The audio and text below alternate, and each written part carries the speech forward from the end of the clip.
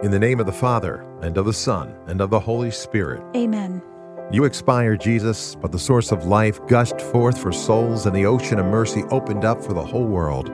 O font of life, unfathomable divine mercy, envelop the whole world and empty yourself out upon us. O blood and water which gushed forth from the heart of Jesus as a fountain of mercy for us. I trust in you. O blood and water which gushed forth from the heart of Jesus as a fountain of mercy for us. I trust in you. O blood and water which gushed forth from the heart of Jesus as a fountain of mercy for us. I trust in you. Our Father, who art in heaven, hallowed be thy name.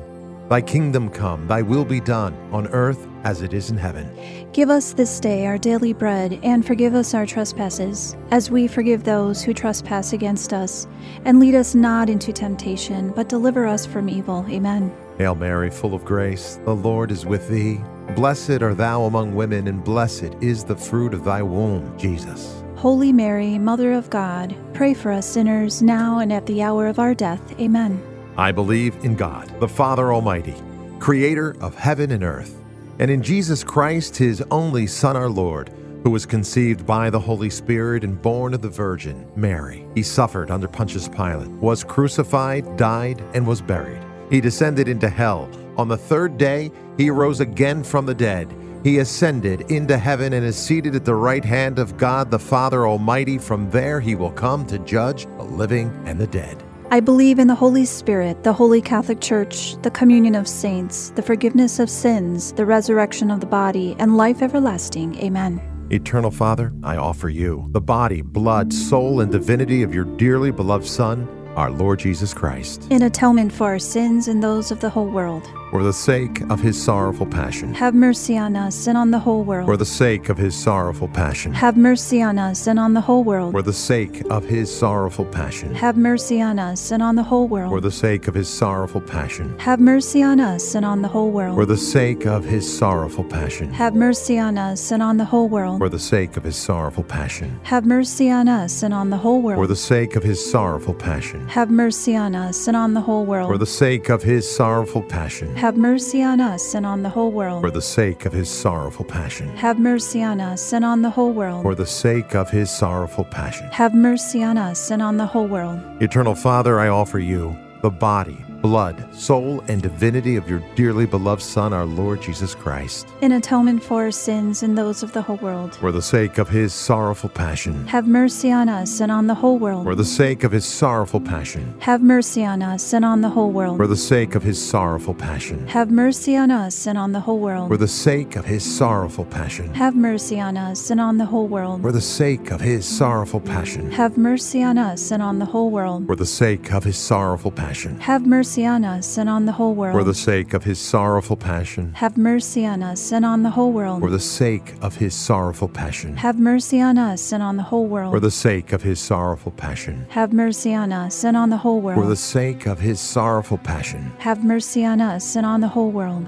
Eternal Father, I offer you the body, blood, soul, and divinity of your dearly beloved Son, our Lord Jesus Christ, in atonement for our sins and those of the whole world. For the sake of his sorrowful passion. Have mercy on us and on the whole world. For the sake of his sorrowful passion. Have mercy on us and on the whole world. For the sake of his sorrowful passion. Have mercy on us and on the whole world. For the sake of his sorrowful passion. Have mercy on us and on the whole world. For the sake of his sorrowful passion. Have mercy on us and on the whole world. For the sake of his sorrowful passion. Have mercy on us and on the whole world. For the sake of his sorrowful passion. Have mercy on us and on the whole world. For the sake of his sorrowful passion. Have mercy on us and on the whole world. For the sake of his sorrowful passion. Have mercy on us and on the whole world. For the sake of his sorrowful passion. Have mercy on us and on the whole world.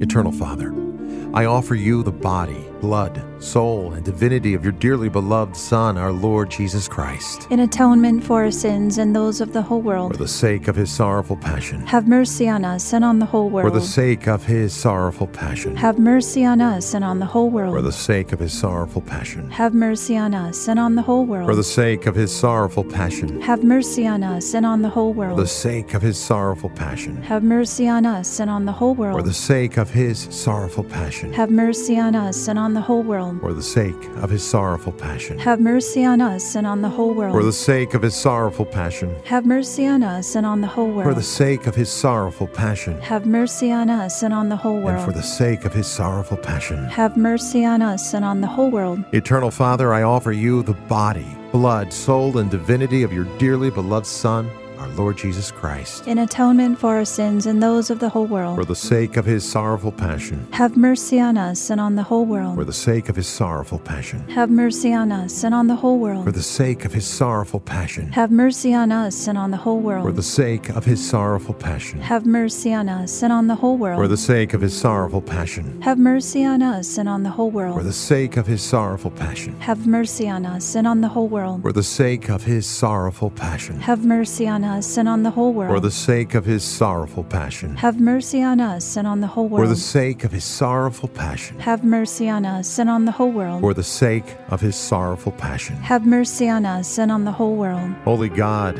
Holy Mighty One, Holy Immortal One. Have mercy on us and on the whole world. Holy God, Holy Mighty One, Holy Immortal One. Have mercy on us and on the whole world. Holy God, Holy Mighty One, Holy Immortal One. Have mercy on us and on the whole world.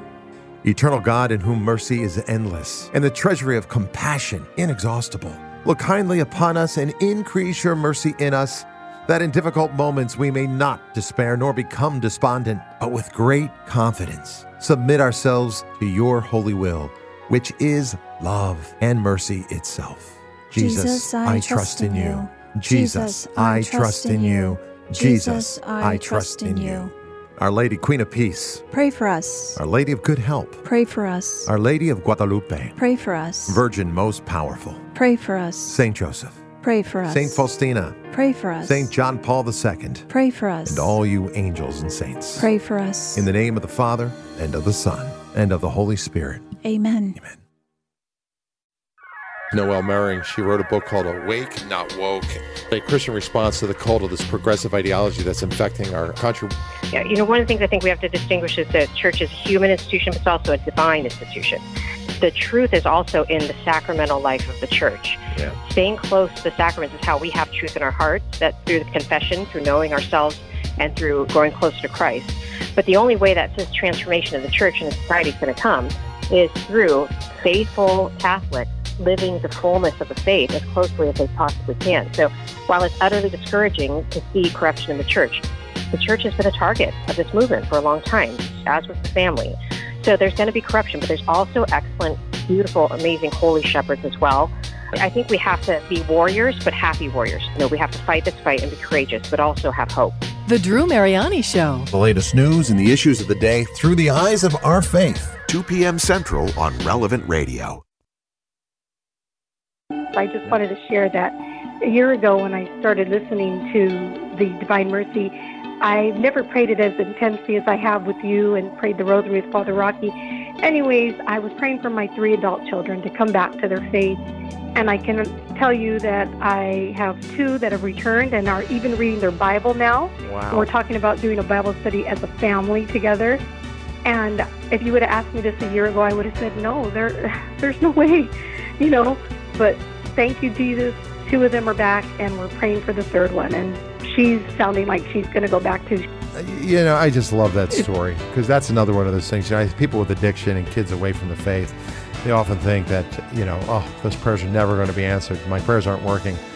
You're a Monica that has seen the fruit of your prayer, and I'm so grateful for your call. The Divine Mercy Chaplet, part of the Drew Mariani Show. 3 p.m. Central on Relevant Radio and the Relevant Radio app. This hour is sponsored by Ave Maria Mutual Funds, where financial goals are aligned with pro-life values and fund decisions are based on investment fundamentals designed to preserve and grow wealth without violating moral beliefs. More information at AveMariaFunds.com.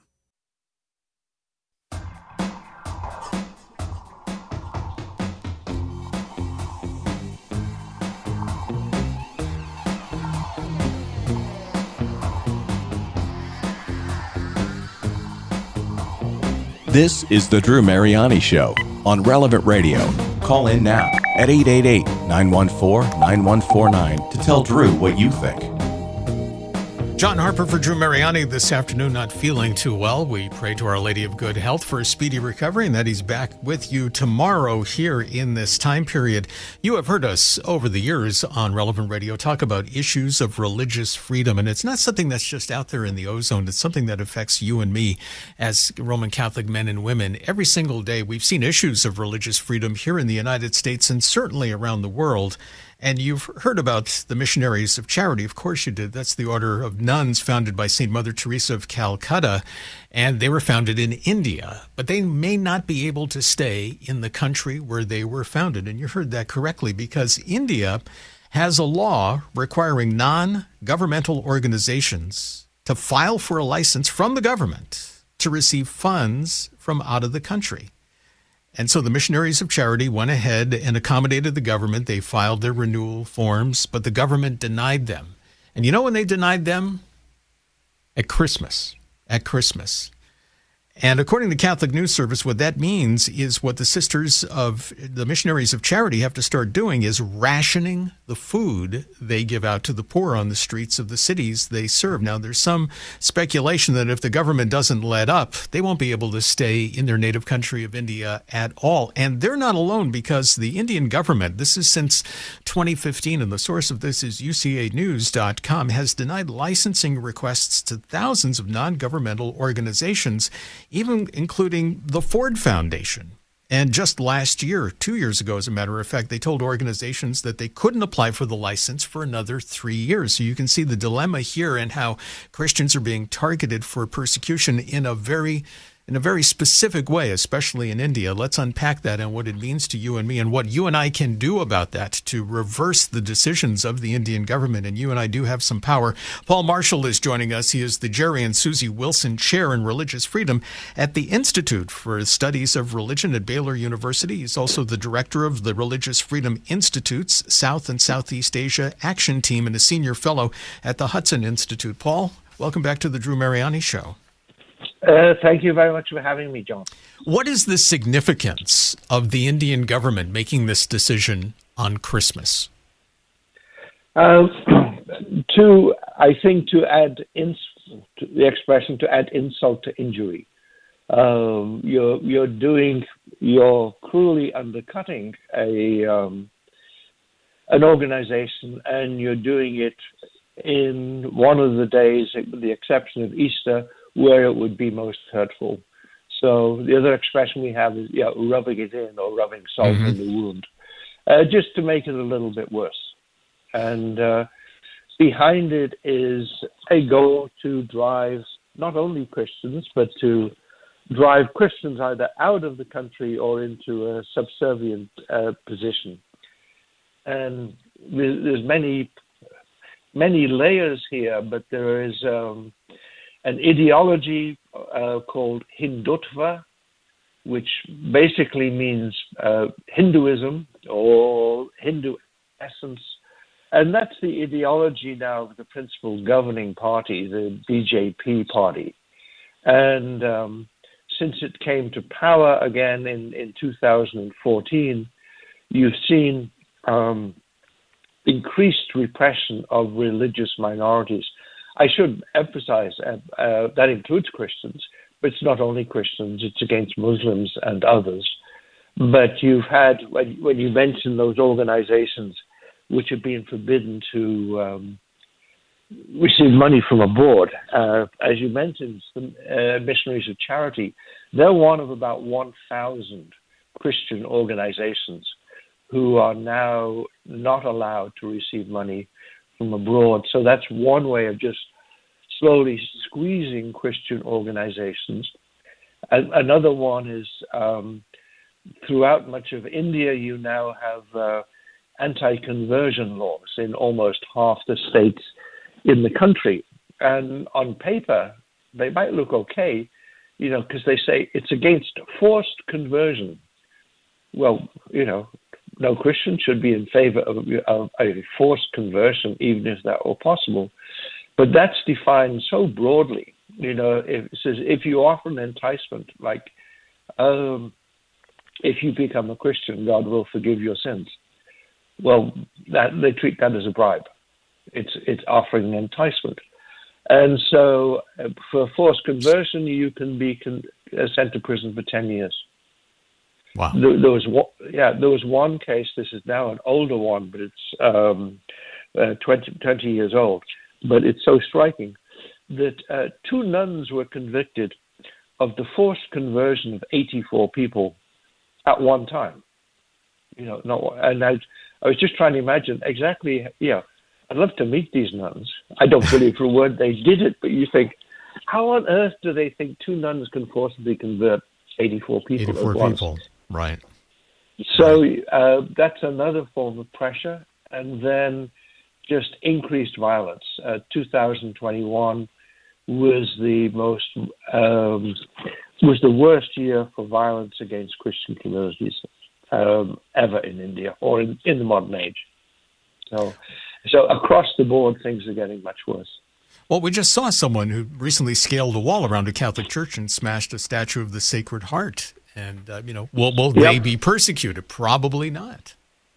No, that's the other thing. You get these attacks in one state, Haryana. At least 10 churches were attacked. Again, on Christmas Day, you do it, on that particular holy day. The same thing with announcing to the missionaries of charity, you won't be able to receive money from abroad. So there were the attacks on Christmas Day there, and in the vast majority of cases, there is no punishment. The local authorities, the local police, may be complicit. That is, they share the same ideology. They have a dislike, even a hatred of Christians.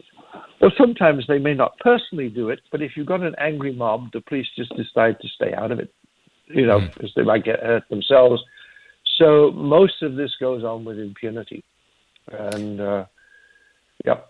We're talking about issues of religious freedom, of course, that we see here in the United States, but specifically in India, where the Missionaries of Charity was founded, the Order of Nuns founded by St. Mother Teresa of Calcutta, with the Indian government now saying that they cannot accept money from outside of the country, which will affect how they serve the poor in that country as well. As Catholics here in the United States, Paul Marshall, from your viewpoint at Baylor University, if we phone with Clarity and Charity, the Indian consulate in New York City and Washington, D.C., if we write and explain, who we are as Roman Catholics and our support for the sisters, what kind of impact will that have with going all the way down the chain to the Modi government in India? I think it will have some effect. To write to members of Congress, to write to the Indian embassy, to write to the State Department, but 2 institutions, the United States Commission on International Religious Freedom. That's a government body, a very good one, whose job it is to monitor religious freedom around the world, and to make recommendations to the State Department about, perhaps putting sanctions on some of these countries, and then write to the Secretary of State himself. In an area like this, it's a fairly small thing. If you're looking at a major change like China's prison camps, letter writing in the short term might not do much. But in this case, where it's a case of foreign funding, you say, what is wrong with an organization receiving foreign money, the majority of which doesn't go to pay them? It's passed on to the poor. It's poor Indians who are receiving this money in the end. And to ask, what is this reason, and will they reverse that? And that's important because there's a lot of pressures on members of Congress and on the government. There are Indian lobbies because the U.S. would like India to be an ally in competition with China. So, geopolitically, we're more worried about China, and India's big and it's next door, so we'd like to ally with them. Right. So there are different lobbies, but to raise this particular issue of people being able to raise funding, that's somewhere we can make headway. So I would encourage all our listeners to do that. And a two-part question, Paul. And the first part is India trying to create a perfect Hindu state? And the other part of that question is, if they are, with the actions that they're taking, not only against Mother Teresa's order, but other non-governmental organizations, in creating that perfect Hindu state, what kind of security threat does that pose for that part of the country, and in terms of also a relationship with the United States? If it tries to make a monopoly of Hinduism, I don't think it might necessarily want to drive every non-Hindu out. Mm-hmm. It certainly wants them to accept a subservient position. The idea that India is Hindu. We may let some of you stay, but there's things you can't do. Hindus are not allowed to convert. You can't ring church bells on a Sunday or at Easter, so you stay very, very quiet. They'd want that. Countries which try to impose that form of uniformity, usually there's an increase in violence at home, and they often tend to be aggressive abroad because they start to have so many domestic problems. So I think that would tend to make India more aggressive locally, and it would make it harder for the United States to have it as an ally. It will also provide an excuse to Pakistan, who always regards its major threat as India, and whose army is ready to mobilize against India. If it sees attacks on on Muslims being driven out, the likelihood of war, and there have been 3 wars between India and Pakistan. Right. If Muslims are being driven out, that will raise tensions, and there could be increased conflict there.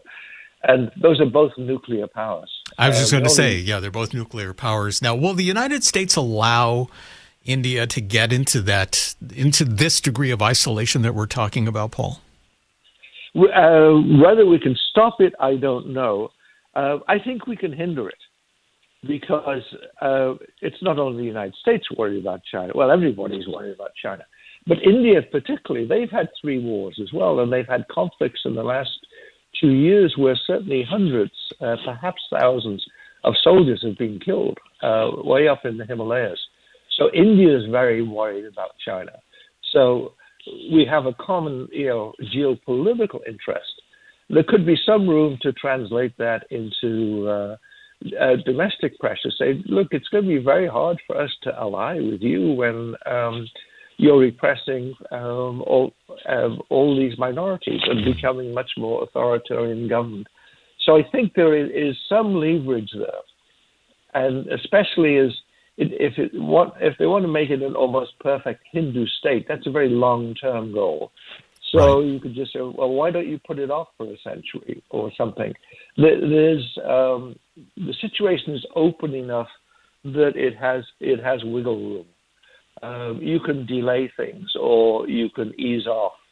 So I think there's room for maneuver here, and I think the U.S. government can have pressure, because what's in its interest is also in India's interest. And, of course, in our interest as well to not only help the missionaries of charity, but these other non-governmental organizations in India keep this out-of-country funding coming in, is for you and me to reach out to our congressional delegation and explain where we are with clarity and charity as Roman Catholics, and and the absolute need, the humanitarian need, and also the need for religious freedom in India and in all parts of the world. Paul, thank you so much for the conversation. Paul Marshall is the Jerry and Susie Wilson Chair in Religious Freedom at the Institute for Studies of Religion at Baylor University. Thanks so much. Thank you very much, John. God bless. Take care. God bless. John Harper for Drew Mariani. Later on today, NASA is now studying a religious reaction to the possibility of aliens. It's now on the radar of NASA. We'll unpack that later on today on the Drew Mariani Show here on Relevant Radio and the Relevant Radio app. Catholic Order of Foresters is proud to sponsor the Relevant Radio studio line. For information about employment opportunities and flexible premium life insurance plans, visit relevantradio.com/Forester.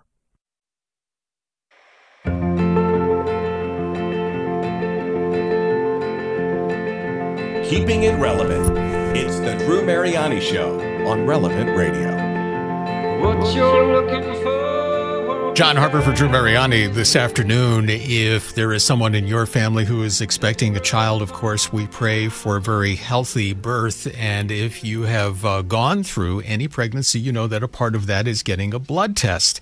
And part of the blood test procedure, if you're expecting a child, is to look for any kind of rare or devastating developmental conditions that may be there in the fetus. Well, how accurate are those? There's an investigation that the New York Times just did. It's something called non-invasive prenatal testing. Non-invasive prenatal testing, NIPT. Those are the initials. And it generally, let's underline that word, works well for common disorders like Down syndrome. However, in looking at the data, and the New York Times did a deep dive into the data, there are multiple studies that showed that this NIPT test, which is used for uncommon diseases, is wrong 87% of the time. Now, you know the culture that we live in here in the United States, it's a culture of abortion. So we've got a blood test that's 87% wrong, but of course being used as an excuse to abort the fetus. Let's talk about this right now with Monique Ruberu, Dr. Monique Ruberu, who's an OBGYN in Meadowbrook, Pennsylvania, trained in NAPRO technology, which is a method developed by Dr. Tom Hilgers of Creighton University. Dr. Monique, welcome back to the Drew Mariani Show. Thanks so much. So happy to be here. Why, again, only in the United States with this culture of death would we embrace something that is wrong 87% of the time. What's wrong with this picture? It's so crazy. I mean, this testing is so common. And, you know, honestly, when patients ask me, is it okay to do this testing? I always tell them that, you know, whatever testing you want to do is fine as long as it's not invasive, but always be very wary about responding to the results. Mm-hmm. So if the purpose of getting the test is so that you are more prepared to care for your child, to, you know, get whatever resources you need or what community you need in order to be the best possible parent for your child, then it's so worthwhile. But if the purpose of the test is to determine whether or not you're going to end the life of your child, then no, there's no purpose in doing that test. As we look at these results, these are positive results that sometimes come back as negative results as well. But in your experience, Dr. Monique, are parents going back for more tests, and are they doing the investigation, the needed due diligence into the efficacy of these tests? It honestly depends on who the parent is. It depends on who the physician is and what sort of picture they're presenting to them, and how that whole situation and conversation occurs. If you have a physician who comes to a parent who is, say, maybe advanced maternal age, over the age of 35, and they're told, hey, you know, you're over the age of 35 or you're in your early 40s and your risk is very, very high for these abnormalities. And now this test has proven this. And if you choose to go on with this pregnancy, you only have very little amount of time to make a different choice. And they kind of pressure them into a corner. Then that parent is more likely to succumb and just make a choice based on the fact that they like their doctor and they want to follow what their doctor is saying. And how should the doctors be educated? The doctors should all be educated about the fact that this test isn't 100%. And I think most doctors realize that. But the fact that this is now in the New York Times is a big, you know, in-your-face kind of announcement to these doctors that they really need to be careful. And I think the one thing that really changes doctors' behaviors is the fear of being sued. And so when you have something like this in a major newspaper that many people are reading, I think there's going to be a lot of kind of pushback from the patient saying, hey, you know, New York Times said that this wasn't the best test, right, so what else can we do? And the issue then is, you know, the next thing that they can do is offer an invasive test called an amniocentesis. But an amniocentesis comes with risks as well of, you know, harm to the baby or, you know, rupture of membranes and losing the fluid around the baby. So it's, you know, it's always a very challenging thing. And you wish that the physicians would have a more of a pro-life mentality and that they would present this in such a way that everybody would be willing to uphold the dignity of this child's life, because we all know that any parent who, no matter what the fetal anomaly or what the abnormality may be, if they allow their child to live to its fullest, then they're never left with regrets. But I've never met a parent who chose to end the life of their child on the recommendation of a physician and didn't regret it after the fact, because they then had a hand in their child's demise, versus knowing that every single moment that that child was alive, it was loved and all it knew was love. With Dr. Monique Ruberu today on the Drew Mariani Show, we're talking about this major investigation that's just been completed by the New York Times, warning of these are prenatal tests, prenatal blood tests that warn of rare disorders that are usually wrong, And they cite a young mom who is in her very early 30s. She's 32, and she got the call from the doctor after having this very blood test, Dr. Monique, and said there's something wrong because the fetus is missing a chromosome. She had another test, and it just didn't meet the smell test to her. And she said, no, we're going ahead with this. And now she's got a 6-month-old who is perfectly fine. Yeah. There are so many children who have that story. The doctor said that everything would be wrong. I mean, we have so many examples of people, even when the testing shows that there's got to be something wrong with this pregnancy. But these children, if they're given the chance, sometimes do survive and thrive and do amazing, beautiful, wonderful things with their lives. So everybody has to remember that doctors are not God, and that we're just human beings who have studied and learned a certain, quantity of facts, but we can also make mistakes. And, there's no substitution for the beauty and the importance of that one little life. And we need to do everything we can to fight for it and to protect it and to allow it to be loved. Earlier, we were talking about the increase in artificial intelligence, and we were talking about a computer in China that can actually prosecute people. It's 97% right, but what happens in that 3% when it's wrong? And, whether or not that ever comes here to the United States, and the ethical nature of that as well. And as we talk about most prenatal genetic tests being wrong, are we also looking at a monetary aspect of this? Because this is Silicon Valley, seeing the money that's in these blood tests. Do we follow the money here as part of the problem? Absolutely. So much of medicine, allopathic medicine, is about the money. You look at so many of the things that are treated as far as, cholesterol, diabetes, all of these different things. For many people, if their physician had the time and the energy and the patients were willing to modify their diet, do the exercise, all of these things, the medication likely wouldn't be as necessary. For things like reflux, especially, that is something drug companies and medical companies are always looking for. What is it that we can sell widespread? So any sort of testing, whether it be genetic testing for cancer, genetic testing for fetal anomalies, anything that you can make more money off of because you're selling it to a large population of people, people are going to want to push that in the industry. So you do have to be a bit wary about that. Not saying that, people don't benefit from medicines as well, and people don't benefit from certain types of testing. But you're correct in that so much of medicine is pushed forth because of the monetary aspect of it. Dr. Monique, empower our Relevant Radio family listening as we talk about these blood tests being incorrect about 85% of the time. Empower the expectant mom who is listening right now, or a grandparent whose child is about to expect a child. What are the questions they should ask their OBGYN as they prepare for blood tests? I believe the most important thing is not as much what you're asking your physician, but what are you using this information for?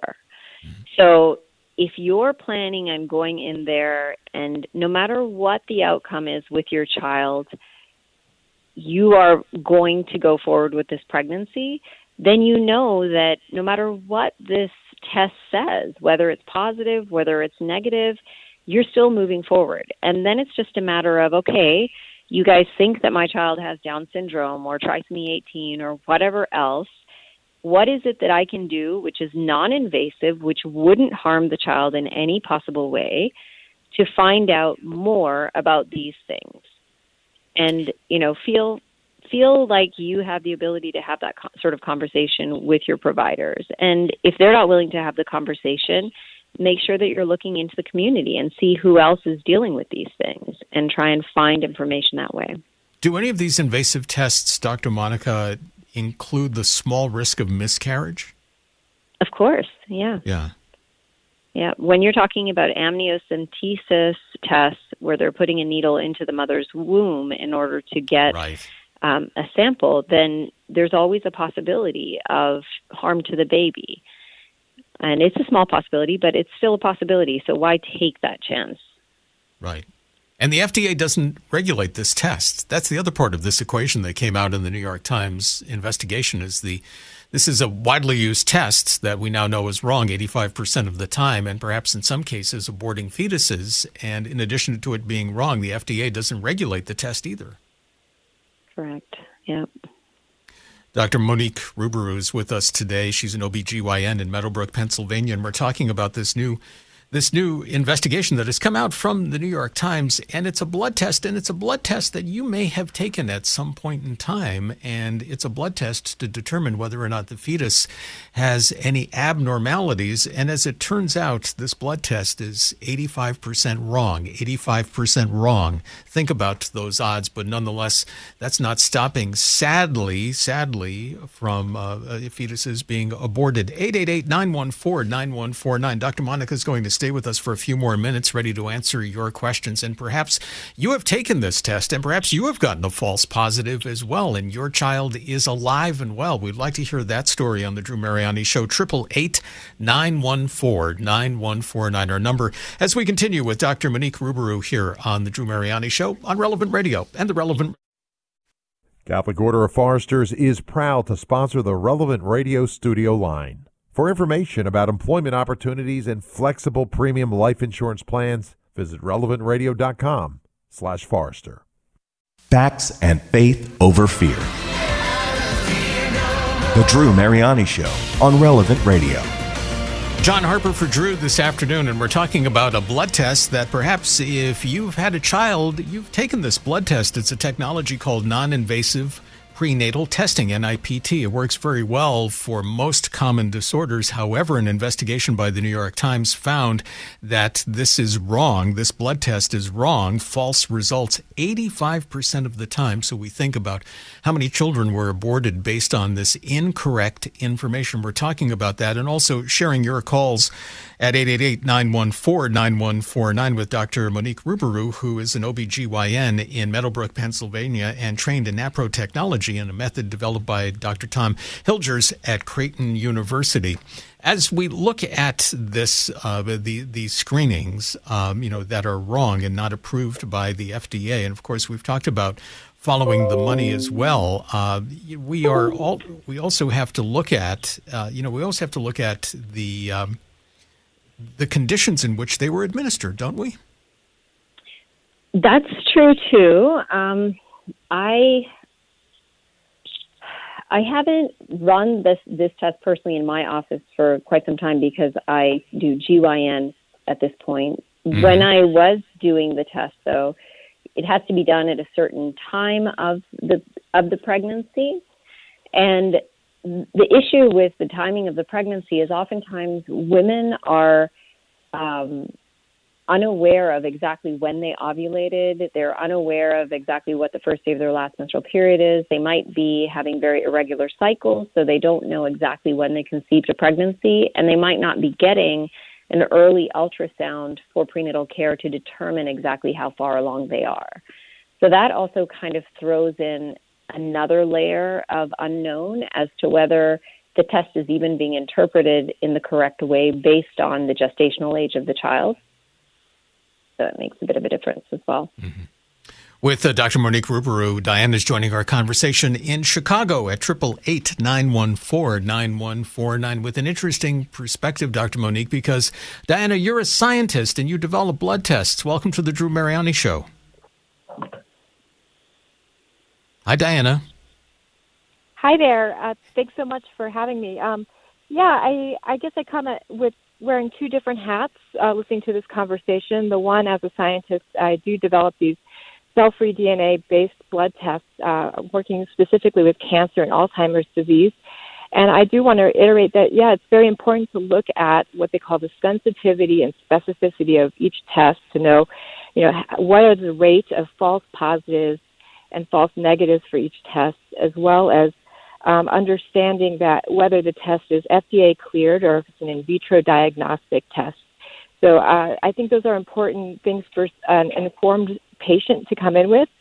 And I also come with wearing a second hat, which is I'm an expectant mother, and I've used the NIPT test myself. And I agree with the doctor that it's also important for the woman to come in with a very clear understanding that, of what the results would be used for. And if one's coming in with a pro-life mindset, then it's a matter of just using the results to understand a little bit more about what the risks are with the baby, and to be prepared for situations where the parents might need to be prepared, for disability or such things. I also want to mention that it's important to call out the specific brand names that were mentioned in the New York Times article, because not all NIPT tests are that poor with their results. And so I just wanted to point out those three things. Thank you for this conversation today. And the company that's mentioned in that New York Times investigation, Diana and Dr. Monique, is Natera, which says that their revenues are forecast last year. They're still waiting for revenues, $615 million. $615 million from doing these tests, many of which are negative. From an insurance standpoint, with the information that the New York Times investigation has uncovered, Dr. Monique, would insurance companies not pick up this test? It's really hard to say, honestly. The insurance companies are a beast of their own, and as physicians, we never know what they will cover and what they won't cover, and oftentimes it doesn't make sense. So patients know that. Dave's joining us in Dallas, Texas with Dr. Monique Ruberu. Dave, good afternoon. Welcome to the Drew Mariani Show. Hi, Drew. Oh, well, you're not Drew, but anyway. This topic very much interests me. My wife and I had the experience with a false positive for possible Down syndrome with one of our babies. And the test came back and suggested she have an amniocentesis. And she refused, saying it puts the child in danger. Well, don't you want to know? Okay? She said, show me the test. Okay, but you won't be able to understand them. Well, it turns out my wife is a major salesperson for Abbott Labs with that specific test. Medical people how to read it and how to read it. Oh, Dave, you're going in and out here, and I'm sorry. Maybe we can get into a better connection at some point in time. But we got that point there, and of course, as we had talked about, is following the money. Dr. Monique, let me ask from a professional standpoint as well.